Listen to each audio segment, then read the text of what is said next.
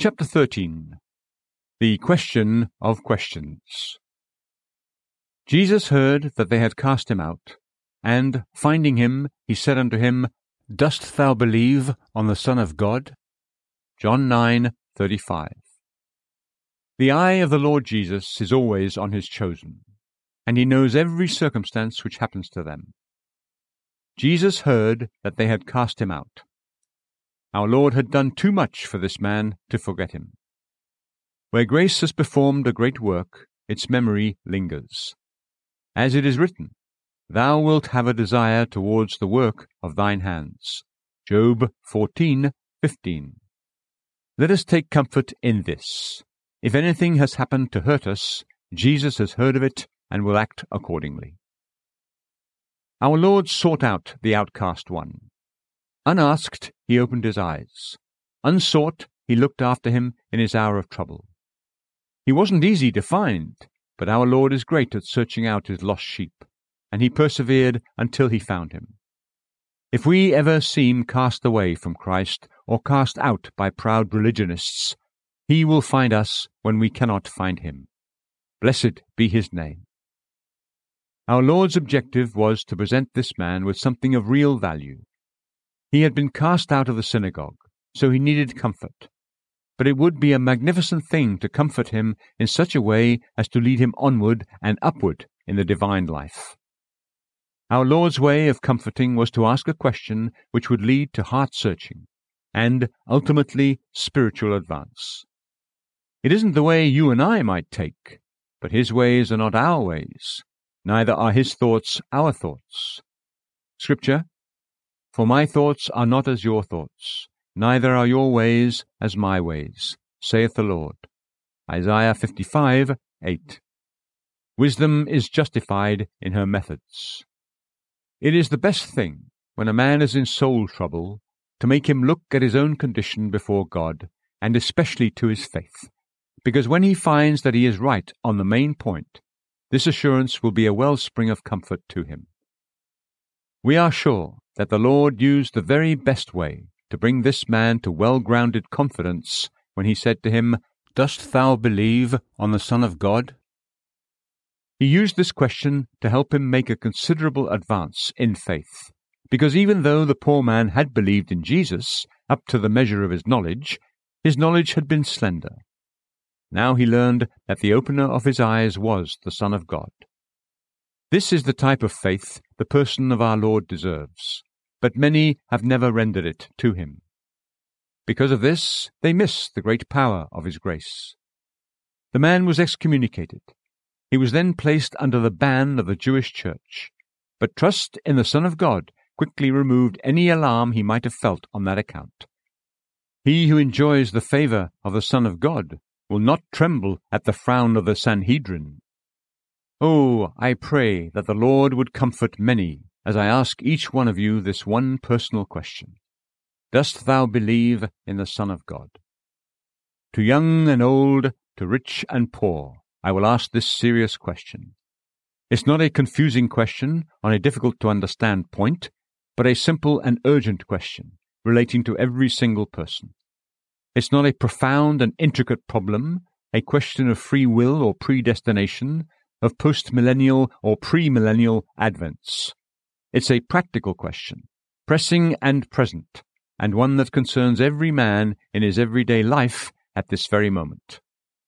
I ask you to picture me with my hand on your shoulder, looking you in the face and saying, Dost thou believe on the Son of God? This is not a question out of which angry controversy should arise, because it has to do with yourself and yourself only. Whatever discussion there may be will be confined within your own heart. It concerns you only, and it's even put in the singular, Dost thou believe on the Son of God? It was asked by Jesus himself to this man, so consider that. Jesus asks you the same question, apart even from your wife or friend. The question needs to be raised. I'll begin pressing home the question, by the help of the Holy Spirit, by saying that the question needs to be raised. It must not be taken for granted that you believe on the Son of God. "Oh yes, I'm a Christian," says one. "I was born in a Christian country. I was taken to church while I was a baby, christened, and now I repeat the creed. Surely this is sufficient proof of my faith." Or maybe you say, "My mother took me to the meeting house before I could walk, and ever since I have kept the ways of old-fashioned nonconformity." All this may be true, but it's not the point. Dost thou believe on the Son of God? This is a spiritual and vital question which cannot be set aside. You reply, "My moral character has always been upright. In business I have always paid my bills, and I've always been ready to help every charitable institution." I'm glad to hear all this, but it still does not touch the matter in hand. This question goes deeper than outward conduct. Hear it again. Dost thou believe on the Son of God? Numbers of moral, friendly, generous, and even religious people have not believed on the Son of God. Please excuse me, but I can't let you slip through in the crowd. I must grab a hold of you with a holy intensity that even forgets courtesy for the moment. I must ask even the best of you, dost thou believe on the Son of God? Even though this man had been scrupulously obedient, our Lord asked the question. It may be that I'm speaking to some who say, "I have been obedient to the duties of religion at all times. Whatever I have found to be commanded of God in His Word, I have carefully carried out." Wasn't it the same with this man born blind? The Saviour put clay on his eyes and told him to go to the pool of Siloam and wash off the clay, and the man did exactly as he was told. He did not go to another pool, but to the pool of Siloam. He didn't attempt to get the clay off his eyes by any other process than that of washing. He was very obedient to Christ. Yet the Lord said to him, "Dost thou believe on the Son of God?" No outward observances, however carefully carried out, will make the question unnecessary. I'm afraid that some of you have not been very careful in fulfilling outward ordinances, and for this you are worthy of blame, but even if you had been scrupulously exact, no outward observances, however carefully followed out, can exempt you from the question, "Dost thou believe on the Son of God?" This man had also passed through a very remarkable experience. He could honestly say, "One thing I know, that having been blind, now I see." He could never forget the long night he experienced while a child, a youth, and a man. All those years, no ray of light had ever brought him joy. To him, night and day were much the same. He had sat in deep poverty all through that dreary darkness, and learned no skill but that of a beggar. As the cooling water touched his eyes and washed away the clay, sunlight streamed in upon his lifelong midnight, and he saw. He had undergone all that change, and still the Saviour asked him, "Dost thou believe on the Son of God?" So, brother, you may be a very changed man, and still not be a believer on the Son of God. You, my dear sister, may be a very different woman from what you used to be. When you tell your experience, it may be very unique and worthy of being recorded in a book, but this question must still be asked of you. Whatever your experience may be, do not forget self-examination. Don't say, "I never need to question myself. The type of experiences I have had settles my position without question. I'm not so childish as to look within or have any doubt about my faith. Such a remarkable case as mine cannot be suspected." Don't talk in this way, because if our Lord, who knew the change this man had undergone, still said to him, "Dost thou believe on the Son of God?" I must press the question with even the most remarkable of people. Dost thou believe on the Son of God? This man, in addition to receiving physical sight, had exercised a degree of faith in the Lord Jesus. If you follow the chapter through, you'll see that he had some sort of faith in Christ while he was blind, or he would not have gone to Siloam to wash away the clay. And when he saw, he didn't doubt that Jesus had really made him whole, and he stated the fact publicly. He also said, "He is a prophet." He went further still and said, if this man were not of God, he could do nothing. He had believed as far as his light helped him to believe, so that the seeds of faith were in him. Still, our Lord Jesus Christ pressed him with the question, "Dost thou believe on the Son of God?" Beloved friends, you may never have been troubled with skepticism. It may be that you haven't even examined the grounds of your faith, because you've never been tempted to suspect them. You've embraced the gospel from your youth as true, so you've believed it without being confused. I am thankful that you have done so. Still, do you believe in Jesus Christ as the Son of God? Is Jesus God to you? Do you trust him as able to do anything and everything for you? To you, is he able also to save to the uttermost those that come unto God by him? Hebrews 7:25.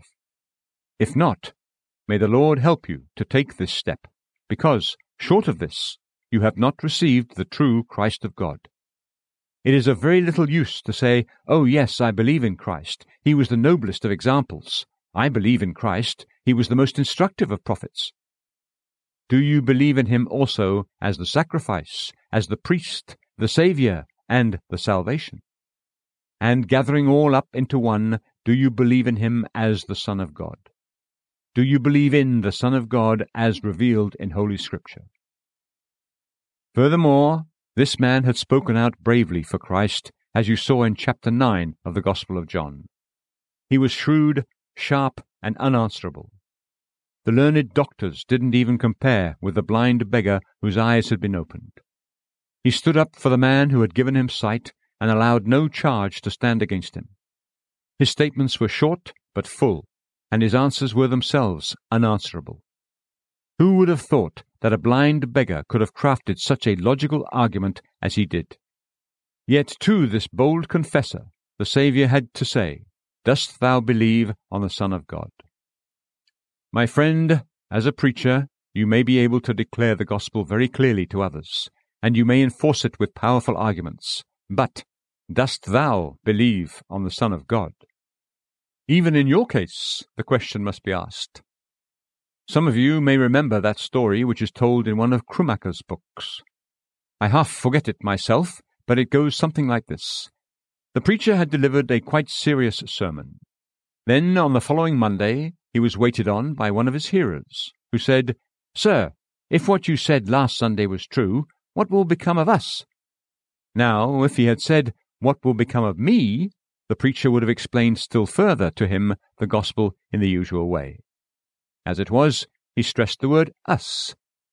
His visitor almost unconsciously said, "Alas, dear sir, if these things are true, what shall we do?" The Lord used that plural pronoun to awaken the preacher who had not been converted even though he thought he had been. I pray that we who speak for God may also hear the Lord speak to us. I know the good preacher, and love him very much, who, when he was preaching, as he had done for years, was saved through the personal application of his own sermon. He is a minister of the Church of England, but he did not know the Lord. While he was preaching, the Lord applied to his heart a gospel truth which so affected him that he spoke with the accent of conviction which is natural to a renewed man. At last a Methodist, who was in the church, shouted out, "The parson's converted! Hallelujah!" And all the people broke out with cries of praise. The preacher himself joined in the universal joy, and they sang together, "Praise God, from whom all blessings flow." Oh, what a mercy it is when the waiter at the Lord's feast is himself fed. Shouldn't those who are to bear the healing balm to the sick be themselves healed? I have not been ashamed to speak in my Lord's name, nor have I blushed to defend his cause before his enemies. Still, I must remember that I may have done all this, and still I may not know the King to whom I have been a herald. Friends, how terrible it would be to have cast out devils in his name and still be unknown to him. Therefore we press the question, "Dost thou believe on the Son of God?" This man had gone further still, because he had suffered for Christ. He had been put out of the synagogue for bearing witness to the power of Jesus. But he still had to hear the question, "Dost thou believe?" Yes, you may have been laughed at by your relatives for your religiousness. You may have had to quit a good job because of your determination to be honest, self-controlled, and pure. You may even now stand under the ban of some cold-hearted church, because you displayed more passion than was desired. And even though I appreciate your faithfulness, you must excuse me if I buttonhole you in the Lord's name and say, as Christ did to this man, "Dost thou believe on the Son of God?" It's one thing to play the hero before our fellow men, and another to be true in the secret chamber of our own soul. You are bold in your confession, but do you really believe in the Lord Jesus? Can that bold confession be supported by your life? I hope you are not a defender of the faith in the same manner as Henry VIII. He wore the title, but was by no means worthy of it. Come, my eloquent friend, do you live according to how you talk? Do you feel yourself as you desire to make me feel? Dost thou believe on the Son of God?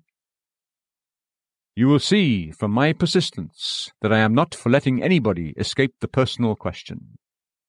My respected friend, who has been an officer of this church longer than anybody else, will not refuse to ask himself this question. My beloved sister in Christ, who has conducted a Bible class for years and has been so useful in the schools, will not refuse to answer this searching word.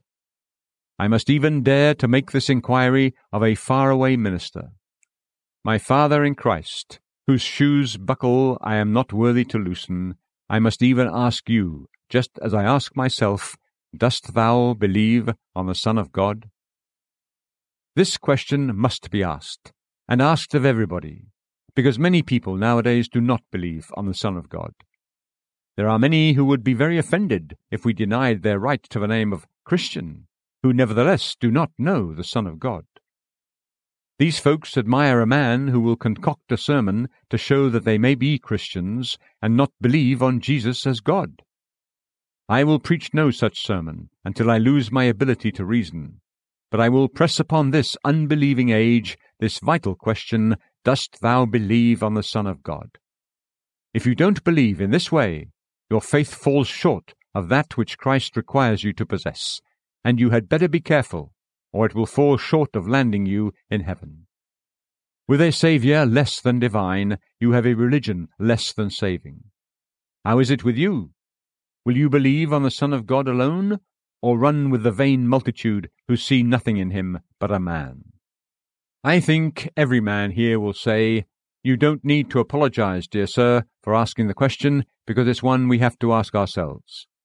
Indeed, I know it's true. Who is there that lives so purely that he never has to examine this issue? We've heard people cry out against the hymn, "'Tis a point I long to know, oft it causes anxious thought. Do I love the Lord or no? Am I his or am I not?" But if a man never has an anxious thought about his position, I would have many anxious thoughts about him. One of our poets has well said, "He that never doubted of his state, he may, perhaps, he may too late." There are so many things about us, all of which we need to mourn over, and these cause us to ask the questions, is my faith the faith which works by love and purifies the soul? Do I truly believe on the Son of God? At times we rejoice in an absolute certainty as to our faith in Christ, and the Spirit himself bears witness with our spirit that we are the children of God. At other seasons we are challenged with great searchings of heart, and no question causes us greater anguish than this: do I believe on the Son of God? It will be a tragedy to us if, after all our profession and experience and effort, we have no more than the name of faith and the notion of faith, but are found devoid of the life of it in our souls. Yes, the inquiry of our text is a question which needs to be asked. The question can be answered. Secondly, the question can be answered. I'm sure it can be answered, or our Lord would not have asked it, because he was never so unpractical as to go around asking men questions about themselves which it was not possible to answer. It is a question to which you can give the answer, if you are willing, of yes or no. I beg you to take practical action to answer it. It would be a most unhappy thing if this question could not be answered. Suppose we were condemned to live in a state of perpetual doubt in regards to our being believers in the Lord Jesus. This would produce an awakened man in a condition of constant anxiety. If I am not sure whether I am in the favor of God or not, I am in a sad condition. I remember hearing a Christian minister say to a group of people that no man could be sure that he was saved. Then I wondered what he had to preach that was worth preaching, because if we can't know that we are saved, then we can't be sure that we are at peace with God, and that would cause us to be in jeopardy every hour. There can be no peace to the mind of the awakened man if he doesn't know that he is saved. It's like one at sea who is half afraid that his ship is off course and may soon strike a rock, but isn't quite sure whether it is or not. The captain shouldn't rest until he has taken his bearings and found out his position in reference to the dangers of the sea and the hope of reaching the desired haven. To leave his ship's position an unresolved point would be to continue in fear and to invite danger. To leave your faith in question is to risk a vital point. He who can leave this hinge of the soul's condition unexamined must be sadly seared in conscience. There is a possibility of knowing with certainty that you believe on the Son of God. Did I say there is a possibility of it? Thousands have attained this certainty. You can know that you believe on the Son of God as surely as you know that there is a Queen of England, or as surely as you know that you exist, and you can know without falling into fanaticism or presumption. Many among us are so immersed in the Lord Jesus that we could no more question the existence of faith in our own hearts than we could dispute the fact that our hearts beat. Such assured people avoid no examination. For them, the more examination, the better, because their hope has firm and deep foundations. They can give a reason for the hope that is in them. Scripture, "But also, if ye suffer anything for righteousness' sake, blessed are ye. Therefore be not afraid of their terror, neither be troubled, but sanctify the Lord God in your hearts, and be ready always to respond to every man that asks you a reason of the hope that is in you, with meekness and reverence, having a good conscience, so in that which they murmur against you as of evildoers, those that blaspheme your good conversation in the Christ may be confused." 1 Peter 3:14-16. The confidence of the believer in the Lord Jesus is as sure as mathematical certainty, because we know whom we have believed, and we are persuaded that he is able to keep that which we have committed to him. Scripture, "For which cause I also suffer these things. Nevertheless I am not ashamed, for I know whom I have believed, and am persuaded that he is able to keep that which I have committed unto him against that day." 2 Timothy 1:12. There are believers in our Lord Jesus who have lived for 30 years without a doubt of their faith in him, because that faith has been in daily, happy exercise. You can answer the question, "Dost thou believe?" because you are at this moment believing, distinctly and intensely believing. Those who dwell in the light of God's countenance and feel the Holy Spirit within them, bearing witness with their spirits, are in no doubt as to their possession of faith. If we feel a burning love toward God, a growing hatred of sin, a struggle against the evil which is in the world, and some of the likeness of Christ, we may safely conclude that these fruits of faith come from the root of faith. By the work of the Holy Spirit upon our life and heart, we know and are sure that we have believed in Jesus as the Son of God. I hope I speak to many this morning who are enjoying assurance and know that they have passed from death into life. This assurance requires some consciousness. How do I know that I live, breathe, stand, and walk? I can't explain to you the way I arrive at certainty on these things, but I'm quite sure that I do live, breathe, and so on. The very power to question the fact implies it. So a believer can be sure that he believes that Jesus is the Son of God. While he may not be able to give logical proof, he can still be conscious in his own soul that it is so, and he is correct in his assurance, because even the very ability to be anxious about grace is an evidence of grace. If there is any question about whether you've been a believer or not for the last 20 years, don't fight that question and drive it away, but begin now to believe with the Lord's help. Turn your eyes to the cross and trust yourself wholly to Christ from this very hour. Then you will believe, and the act itself will declare its own proof. Say from your heart, "Just as I am, without one plea, but that thy blood was shed for me, and that thou bidst me come to thee, O Lamb of God, I come." By coming in this way, you will know that you have come, and by continuing to come, your assurance will grow that you have come. May the Holy Spirit cause the sacred fire to burn, and then you will feel the flame before long. To say, "I now believe on the Son of God," is the best way of answering the question about your condition. If you want further help to answer the question, there are characteristics and evidences of true faith by which you can test yourself. Do you ask, "Do I believe on the Son of God?" Then answer this: "Is Christ precious to you?" For to you who believe, he is precious. If you love and prize him as the most precious thing in earth or heaven, you could not have this appreciation of him if you were not a believer. Have you undergone the change called the new birth? Have you passed through a process which could be described as being brought out of darkness into marvelous light? If so, your new birth is a sure evidence of faith, because those things go together. Faith is a proof of regeneration, but regeneration is also a proof that you have faith in the Son of God. Are you obedient to Christ? Obedience is evidence of faith, because faith works by love and purifies the soul. Has sin become bitter? Do you loathe it? Has holiness become sweet? Do you follow after it? I don't ask whether you are perfect, but is the whole current of your soul towards being perfect? Can you say that if you could live entirely without sin, it would be the greatest delight you could have, or that absolute perfection would be heaven to you? That shows which way your mind goes. It shows that there is a change of nature, because no unrenewed heart yearns after perfect holiness. Your heart is bending towards Christ's perfect rule and sovereignty, and I'm sure that you have believed that he is the Son of God.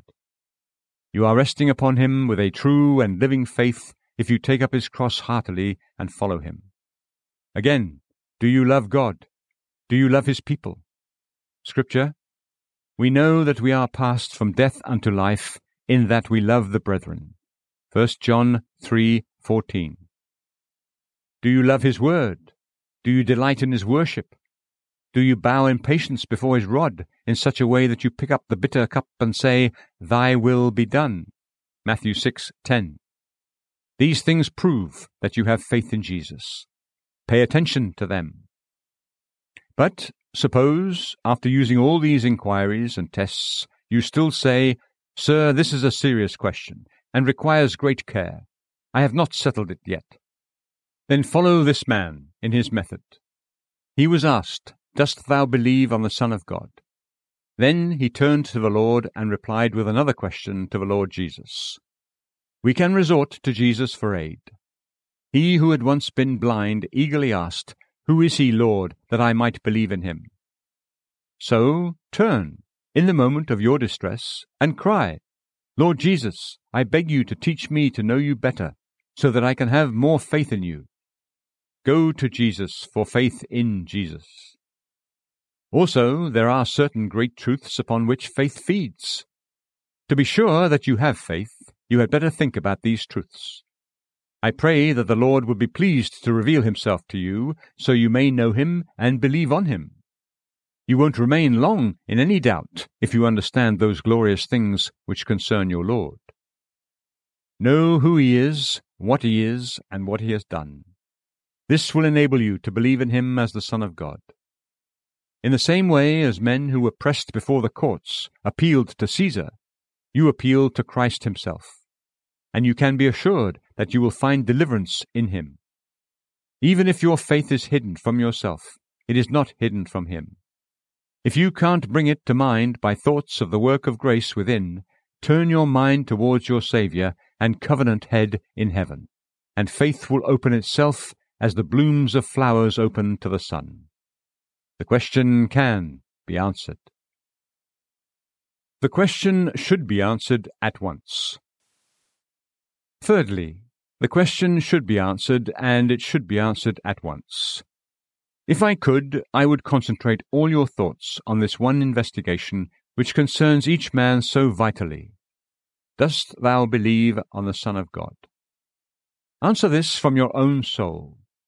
I am no father confessor. Be father confessors to your own selves. Let each man give his verdict at the bar of his conscience. Answer as if you're in the presence of Christ, because, like the man in the narrative, you are in his presence now. Answer for yourself before the heart-searching God. Answer it to men also, because your Saviour deserves this from you. Don't be ashamed to say outright, I do believe on the Son of God.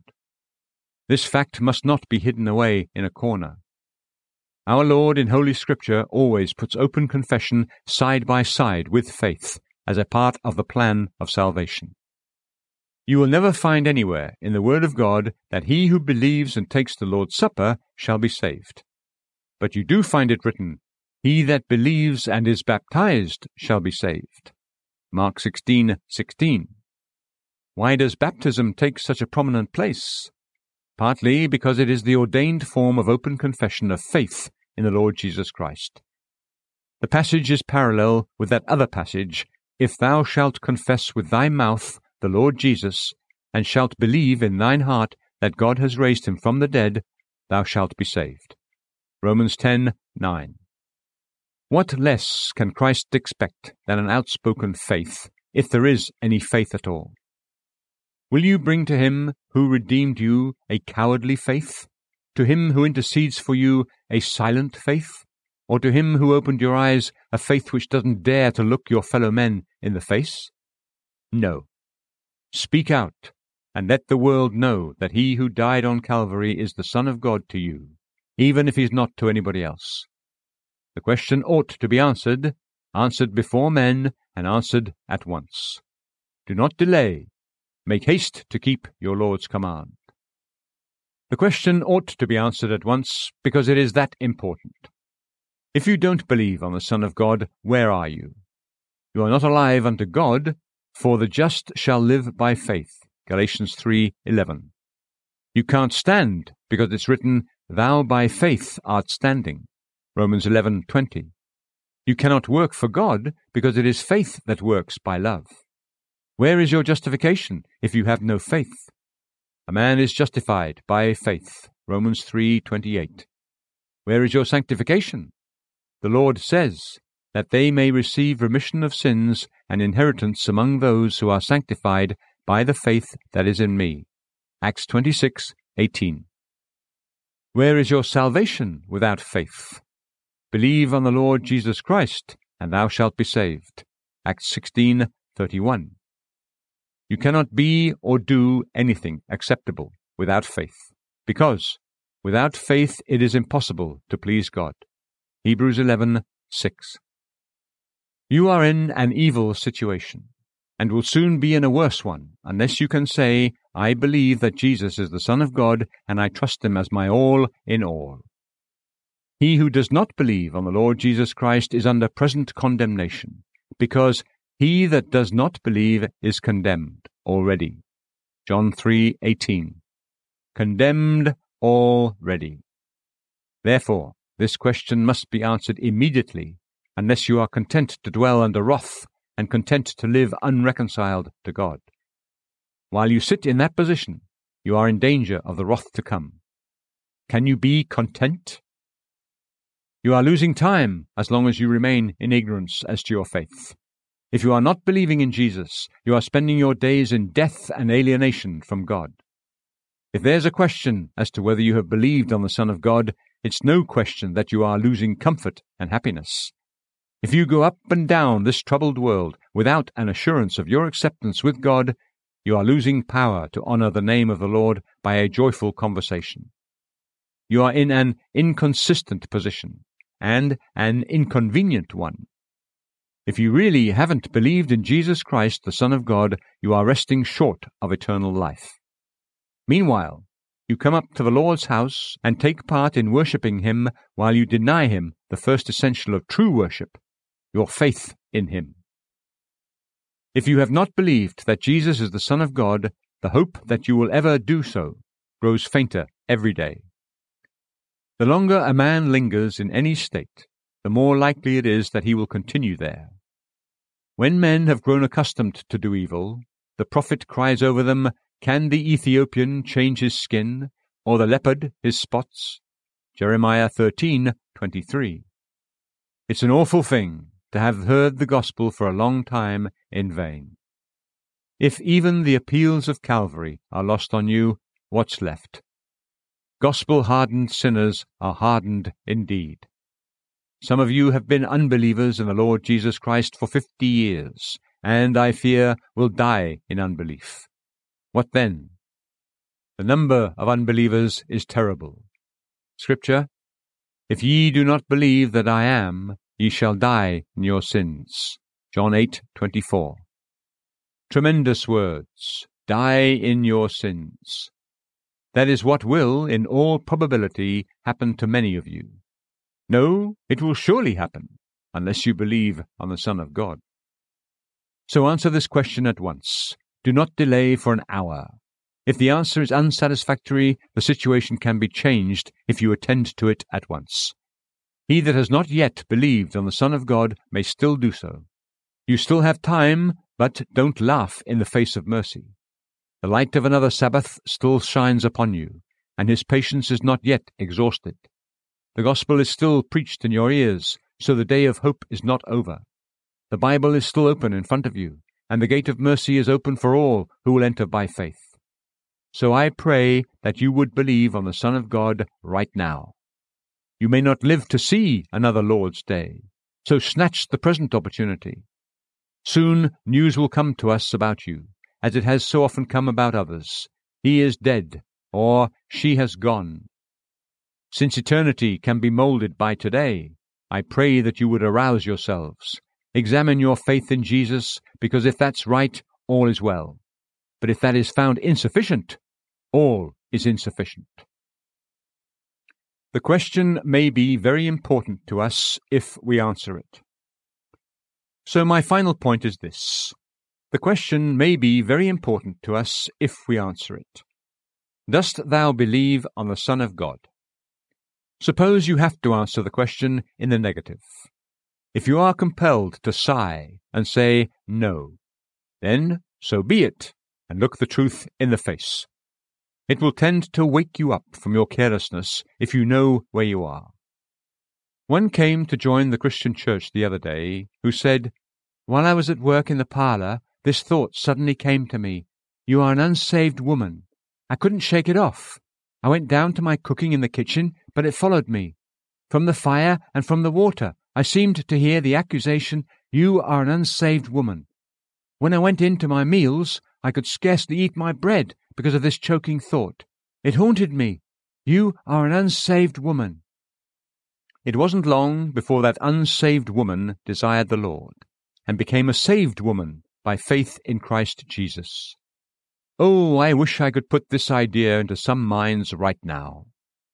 You are an unsaved man. You do not believe on the Son of God, so you're full of bitterness and held captive by sin. I would like to make the seat you sit upon become hard, and this building to grow uncomfortable to you, so that you would vow, "Please God, if I can only stagger home, I will seek my bedside and cry for mercy."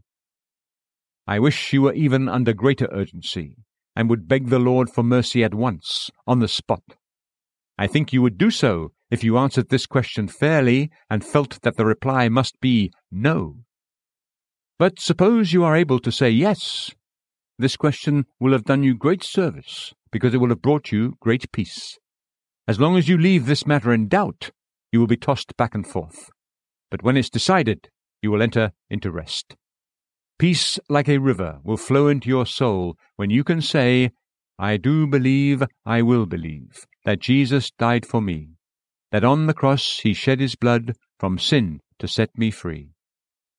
Know that He is yours, and you will rejoice in Him. You cannot obtain settled peace until you settle this question.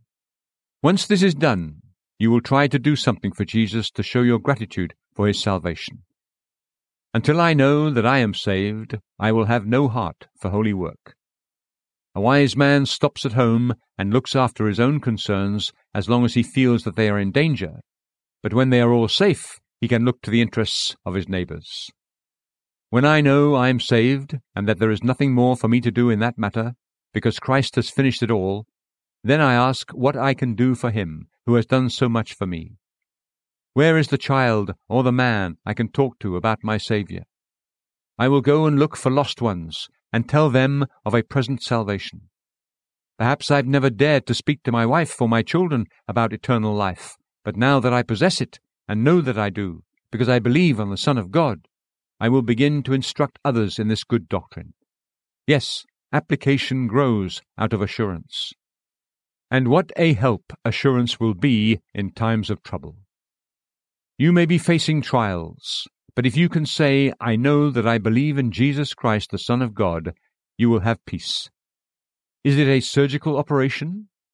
You will lie still and yield yourself up to the surgeon's knife, come life or death, and you will do it easily. Is it cruel persecution which you have to face tomorrow? You will not be afraid, but, believing in Jesus, you will take up his cross. Are you growing old and thinking of the time when you must die? It will not matter, because you know that you will only be going home since you believe on the Son of God. He never lets a soul believe on him in vain. He never casts away a poor heart that trusts him. What strength your faith will give you! You will be a hero, whereas you might have been a coward. Now that you know and are sure that you believe on the Son of God, you will fear no evil. This will fill you with holy enthusiasm and praise. You have been saying, I don't know how I can be so dull and stupid. I go to the house of God and I don't feel the power of the word. I'm afraid that I'm not a Christian. Well, as long as you have that crippling fear upon you, you will not be sensitive to the cheering truth. But when you know that you believe on the Son of God and are sure of your salvation, your heart will beat to another tune, and the music of the upper spheres will take possession of your bosom. I wouldn't be surprised if you sing, as Toplady does, Yes, I to the end shall endure, as sure as the earnest is given, more happy but not more secure, the glorified spirits in heaven. You will begin to taste heavenly happiness when you have a sense of heavenly certainty. When you are moved with gratitude and filled with joy, the result will be a great concern for others who have not believed on the Son of God. You will look at unbelievers with sorrow and alarm. Perhaps they are very wealthy, but you will despise their gold because it blinds their eyes. They might be very clever, but you will not worship their abilities because the eternal light is hidden from their eyes. You will say to yourself, they may have all their wealth and all their cleverness, but I have the Son of God. In having Christ, you have more than Alexander possessed when he had won the world. He could conquer the earth, but he could not win heaven, because he knew nothing of believing on the Son of God. In this respect, you have done more than an angel could do, because an angel has no lost soul to trust to the Son of God, and no sin to wash away in the Saviour's blood. But you have trusted him, and you have been washed in his blood, and you are clean. Go home and sing, my brother.